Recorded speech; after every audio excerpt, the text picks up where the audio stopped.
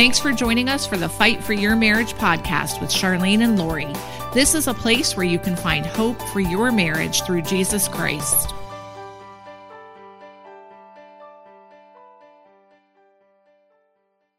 Hey, thanks for joining us for another episode. Happy New Year and welcome to 2024.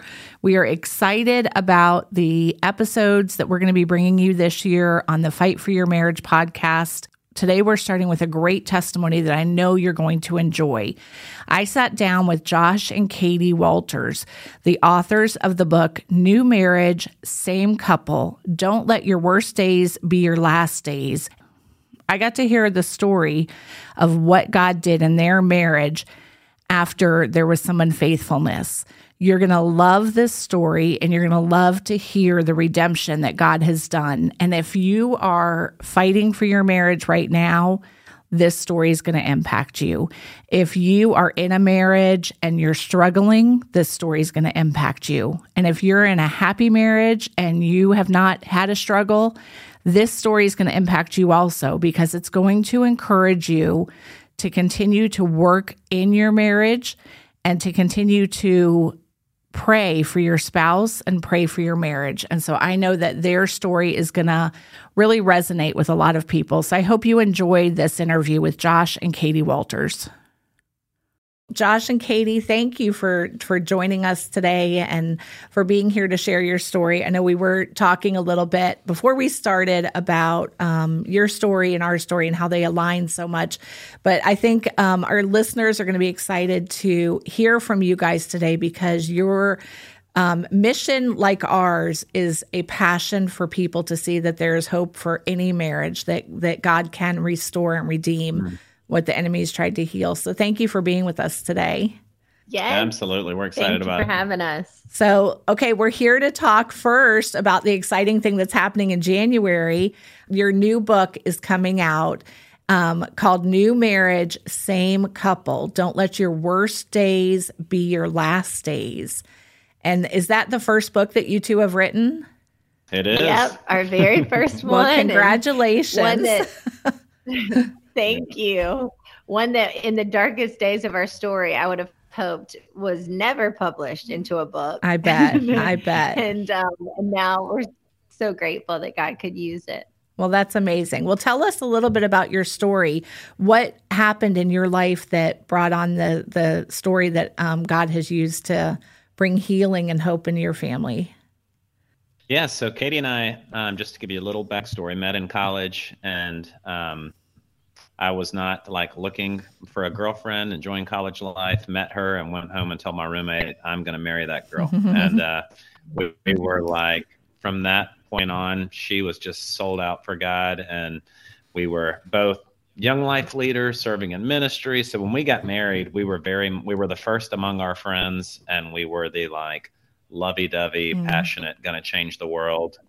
A story like ours would never happen to us kind of couple. And so we get married our senior year of college, graduate, both pursue our master's degrees. We both always wanted 7 kids, so we started out the gate, on having children. Found out a few months after we were married that we were pregnant, and that hasn't really stopped. And so, well, it's stopped now. But so 7 kids you have now. Yeah. Did you make it to 7? Yes. 7 kids. That's exciting. We made it to 7. Yeah. Miracle.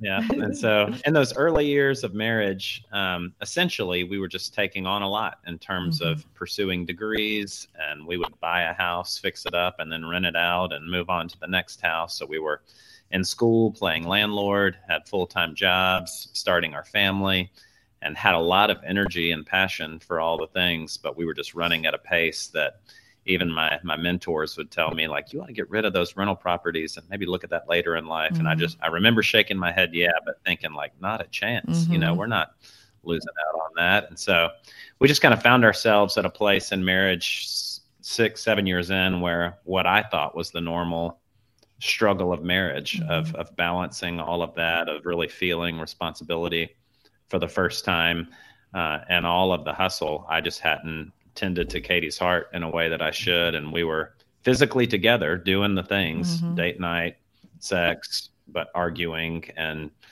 some tension that I thought was normal, but had actually just caused us to drift apart and led us to a dark place. Yeah, we tell a lot of couples that our life verse was John 10:10.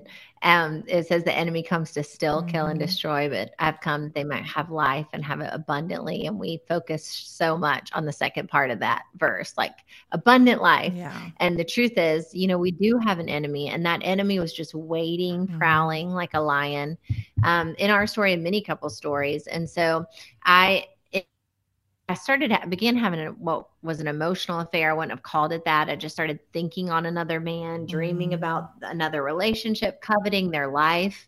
And, we were reading the other day in Matthew how at the end of times, like people's love will grow cold. And thinking back to our story, I really think that started to happen. That Eros love, started to grow cold for me because I started putting my heart, emotions, energy into this other place, this other man. And it doesn't take long before the enemy sees that is happening. All the while Josh is working, adulting, thinking we're just going to have faithfulness. And, it would that never happen to endurance us. is going to produce. It'll never happen to us. It'll, right. Produce a new kind of love. And we tell couples now too, I mean, really, when you don't prioritize that marriage, you just think, well, we'll get through it. It's a rough season. It'll be there at the end. We'll catch each other at the end of this long stretch. Right. And really, when that love grows cold and the enemy is there, when I started really engaging in this sin, with this other man, it wasn't long before it was a full-on affair. I confessed to Josh on August the 8th that I was having, I didn't say I was having an affair. I said to him, what if it's me? What if I'm the problem? Because the other couple was close to us and the wife was starting to realize like something's not right in my marriage. And so she had come over and was telling us like something's wrong with my marriage. I don't think my husband loves me anymore. And Josh, she said, the wife even said, I think he might be seeing someone. I think he might be having an affair. And Josh was like, he would never do that. He was really trying to console her, pastor her. And when she left, I looked at him and said, what if it's me? Like, what if I'm the problem? And it was a big shock to him. He would have never expected that. And I really thought that was going to stay between us and no one would ever know about that. And instead, it became very public. He was a youth pastor at the time. So when he told the church, he came in the next Monday to tell the church, and they asked him to preach his last message. They asked me to not come back. And we really ended up in a stretch there in Columbia, South Carolina, where we lived, of no community, really struggling. And that's why this book is really to reach couples. We believe the content, the practical principles, and the vulnerability of our pain and love story will help any couple go to a new place. But it's especially for those couples that are really trying to decide, like, can we make it? Do we stay together? Because Josh had no question about that. He was like, I'm asking you to go to a new place. But for me, I really struggled to answer that question. Can we make it? Have I ruined our marriage for good? Did it feel like you had just stepped out emotionally so much that you didn't desire to go back and try to do the hard work to fix it? Yeah, that was exactly it. I didn't want to do the hard work of facing myself, my own pain, my own, sin. And I didn't think it was possible for us to rebuild a love that we dreamt of. Yeah. And the reality of it is that it because it had been done in secret, in the dark, if you will, like there was a lot happening, like in terms of stuff in her body, endorphins being released. And I mean, it was almost like a drug to where even when she had decided, I don't want to go anywhere, a secret text come through or this pursuit that would bring about these feelings within her. Whereas we had been together long enough for a lot of that stuff to, as she said, kind of grow cold and fade a little bit, even though we were having a lot of the behaviors that looked the same, the emotions weren't happening the same inside of her. And so once it came to light, it was a tough road, just battling those emotions and really being able to get to a place where we could build again. What you said is so true, because the endorphins and the excitement that comes with like something illicit like that can be what a person chases, and that's not the reality. You know, that excitement. We all had it when we were first dating, when we were first married, and unless you're cultivating that, you know, where you're putting your focus, that's what's going to grow and where you're going to have that. And Katie, yours was shifted. You know, you'd shifted your focus for that season. So Josh wasn't going to be able to come in and give anything that could compete with that, you know, what you were going through in that time. Yeah. There was a part of it too, beyond me being committed to staying, working, serving, loving, forgiving, like going through it, like, and I look back and don't know where that came from in me, other than the kindness of God and the power of the Holy Spirit, believing that our best was going to be together, whatever that meant. But there was a long run in that where Katie just didn't trust my intentions, even though I was saying all that. She thought I just wanted to win, that this was about me getting the girl and not losing what was mine, if you will. So there was a lot of, it was just messy to get to a place where we could rebuild. That's right. And one of the first things I had to recognize was that this path was about self-love for me, because it's different than, you know, an alcohol addiction, an affair betrayal is, or gambling addiction, or you have convinced yourself that you have real feelings of love, admiration, whatever for this other person. And you've also convinced yourself they're not a monster. Right. Maybe this is, maybe you just start again, you know, and when there's no version of endurance or faithfulness that had been built in me. I mean, Josh, I always say, like, he is loyal and he's faithful and he's strengthened those muscles. For me, my parents were divorced. Culture was telling me, you just start again. If you want this kind of marriage or fulfillment or happiness, then you should start over. And so I had to recognize that was self-love. And if I couldn't have started there with recognizing that, which I think the Lord helped me to, it would have been really easy, you know, hard to believe that I would have just taken that self-love and moved it to another relationship. And that's what we see happening with people that have a new marriage with a new person, is that if you haven't done that work, that internal work, you're basically just taking you and putting it in a whole nother relationship that's still not built for love. You know, God wants to build us for true love, for the agape love that he talks about, which can only come through faithfulness, through endurance, through enduring hard times. That's exactly right. That's why the remarriage rates are so high. People go 3, 4, 5 marriages looking for what they didn't find in marriage one, and they didn't do the work to solve the problem. That's right. And the principles around this book are formatted in this word stay, which Josh says is like the least sexy word. I love it though. To stay. But it's trying to help couples to know that a lot of this rebuilding work does not happen overnight. Right. It can't happen overnight. You know, what God's done in our marriage has been nothing short of miracles, but also it's been time. It's been work. It's been cultivating new paths of honesty, confession, healing, trauma counseling, to figuring out where wounds are. All of those things have to happen over time. But if you haven't committed to staying, enduring, and believing that God can bring about a new marriage right there with your same couple, if you're not committed to fighting for your vows, you know, as you guys so minister so powerfully, you really can't see any of that work come to fruition. You know, we talk about it takes 2 people to work on a marriage and get to restoration, but it takes one person to start, to just draw the line in the sand and to say, I'm willing to stay. I want to fight for this. And Josh, it sounds like that was you from the beginning. Did you have people around you encouraging you as you were trying to fight for your marriage, or were people sympathetic and saying, you know, you can do better, you can move on, the kids will heal? What was your crowd talking about at that time?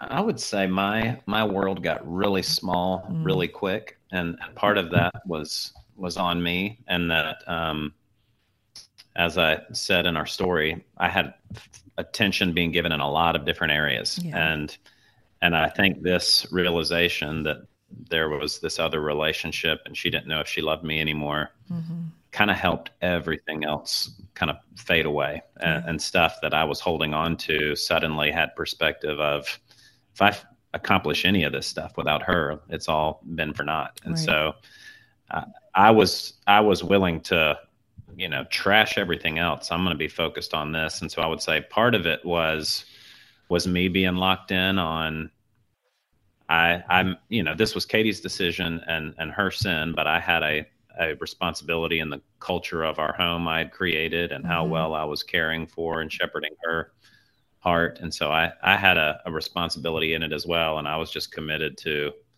I will not throw in the towel on us. I can't make her stay. I can't make her love me, but I do believe this is what God wants. He hates divorce.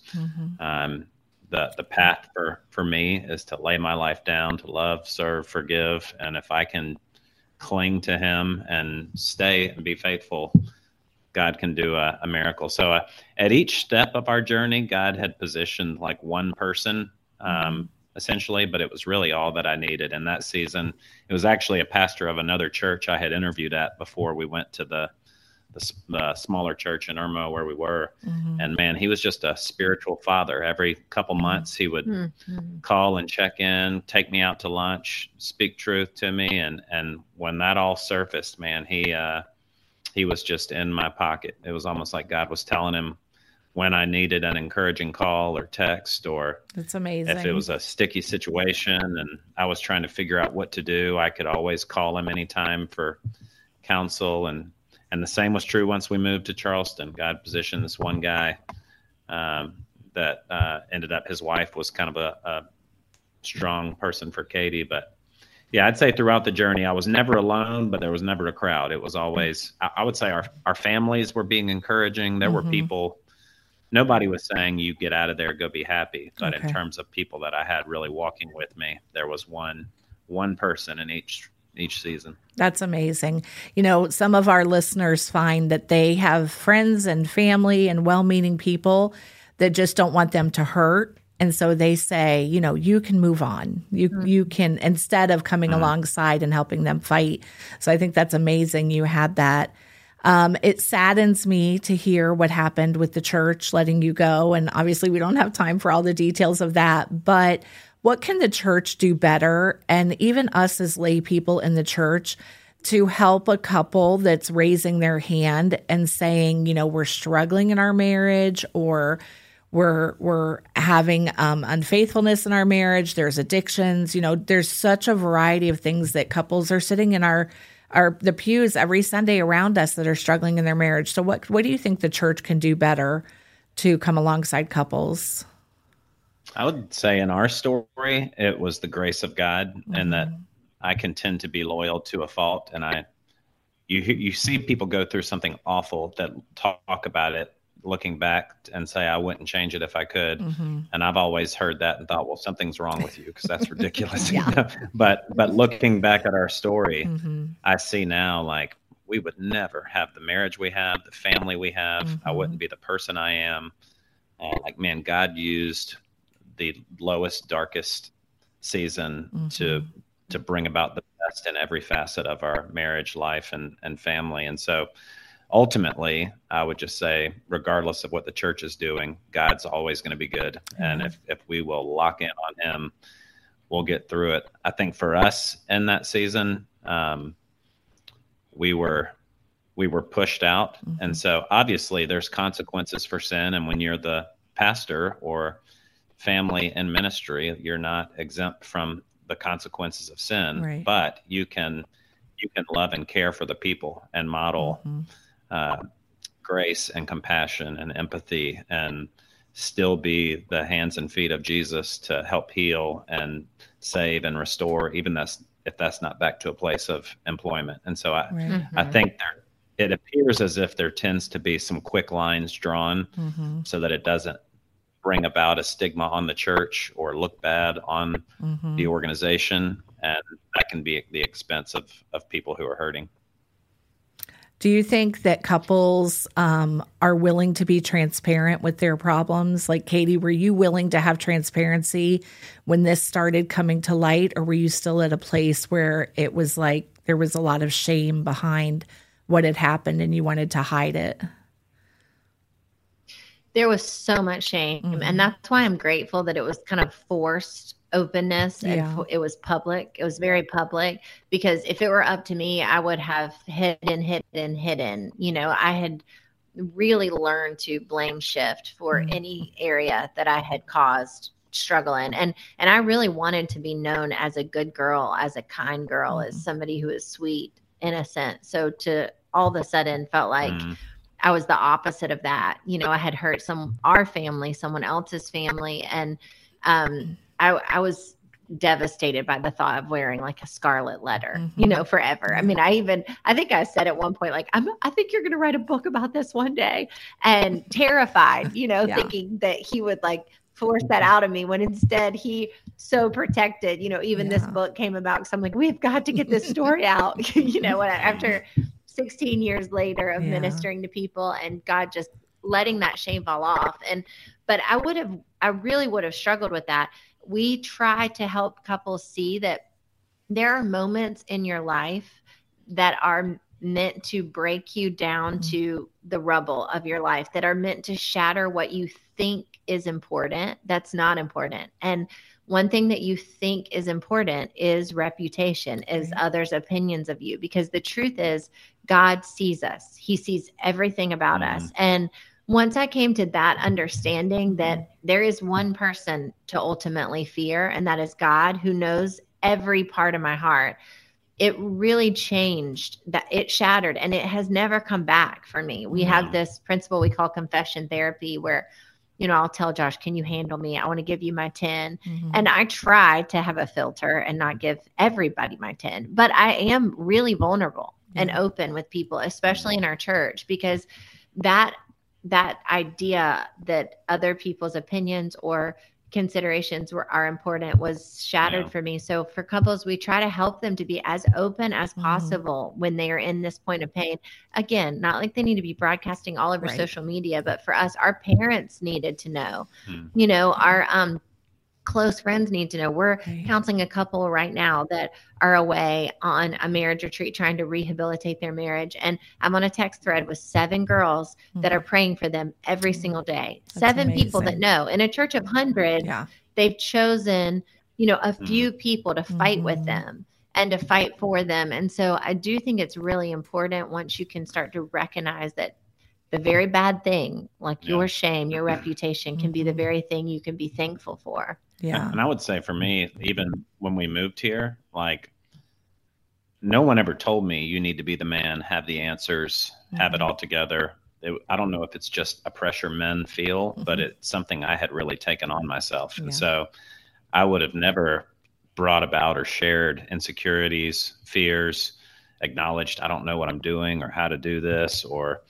And so when we moved here, and it was ground zero of coming to the church because we needed a church to walk with us, and I'm desperate to heal my marriage, there was no posturing or pretense. And so God used that season to bring about so much freedom in me that I still battle that like posturing now, but I've got to remember, like, man, I was loved and accepted here in my, you know, darkest place. And so I don't have to pretend to be somebody I'm not. But I do think, and to your original question, what can the church do better? I think one, just the embracing and loving of people in their darkest seasons. But two, I don't think couples, ourselves included, are naturally authentic with where they're really at. But oftentimes the signs are on the walls. Like, you pick up on stuff in conversation and hear like, oh, y'all aren't sleeping in the same room, or oh, it's been a couple of years since you've had sex, or you're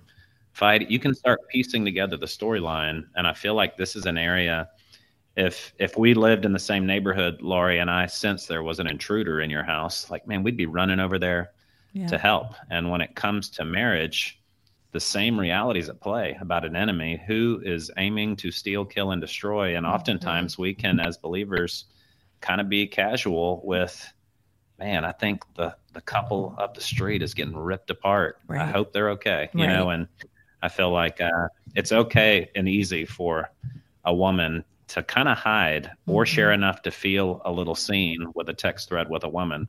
But when 2 people go to step in with a couple, it surfaces truth and pain and man, it's just so much more powerful than a guy or a girl, being isolated. And so I feel like if I could challenge the church, as in the children of God, with anything, it was like, man, take up the mantle of being a people who fight and encourage and run after. Man, we hear about couples that are married 30 years, 40 years, strong marriages that are now getting separated or divorced. And it's like, I want to run in and just say, like, hey, this isn't okay with me. This is not who you are. This is not God's best for you. And so just feel empowered to be the ones that fight.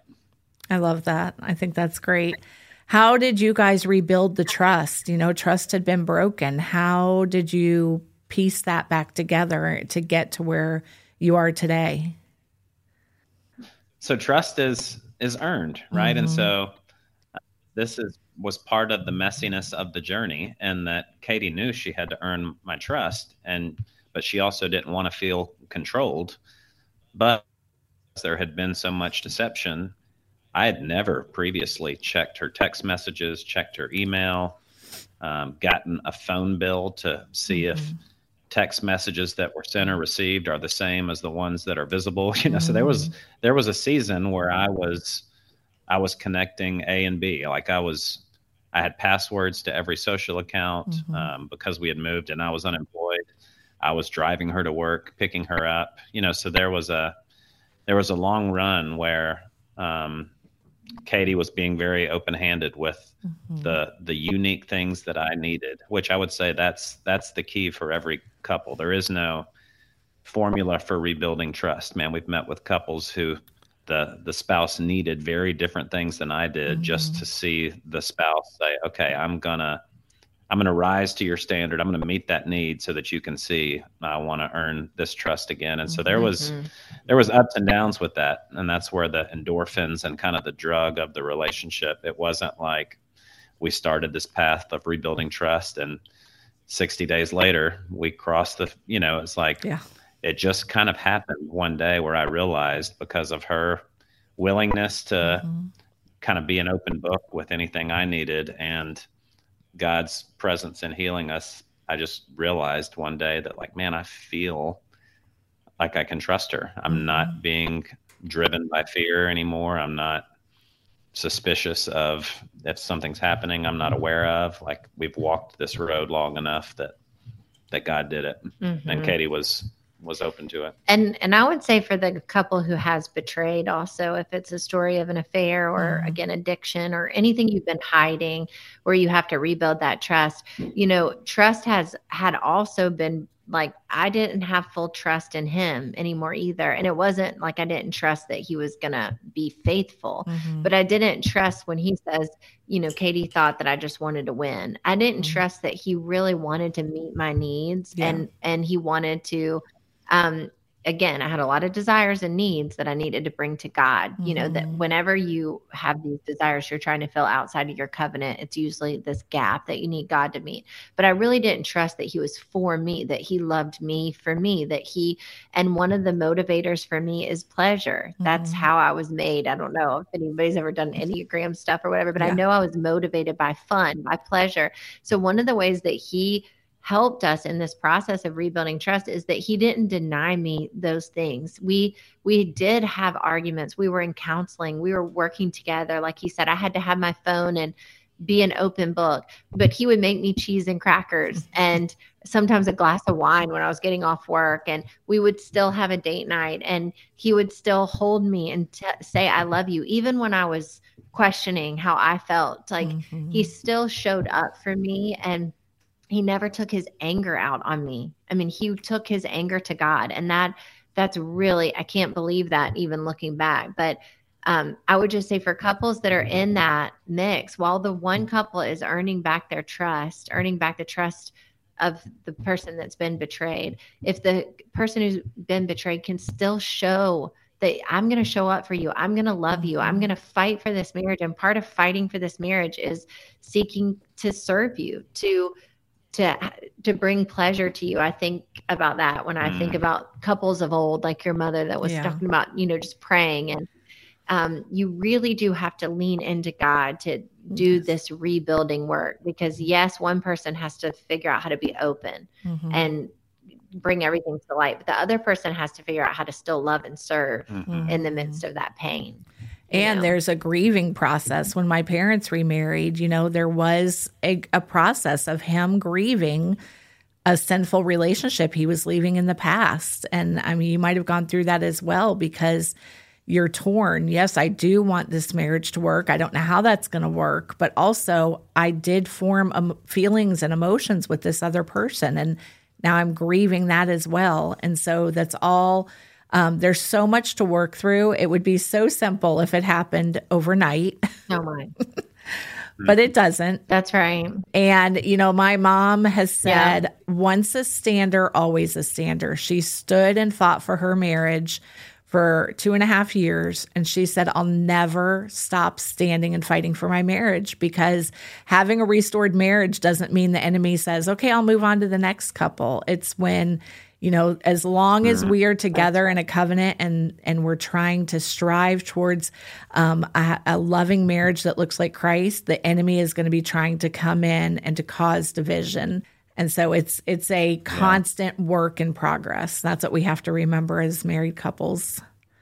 That's right. And I wish, looking back on the expectation of that, I try to tell my kids often now, hey, there's going to come a point that you're going to have to fight hard for your vows that you're making to God. You're going to have to lean in. You're going to have to fight every day. It's going to be a battle, but there will be points where you will have to fight like you never thought you would have to. And I just think, I don't know if that would have helped. You look at that, but I did not expect that. I did not expect I was going to have to fight for our love. I really thought, I would tell him often, like, I don't think anyone loves each other like we love each other. I would I had such a glass of roses that was not ready for this call, which is to die, it's to lay down for each other and to die. So I do think you're so right to hear that language of people saying that, like, you're going to have to fight.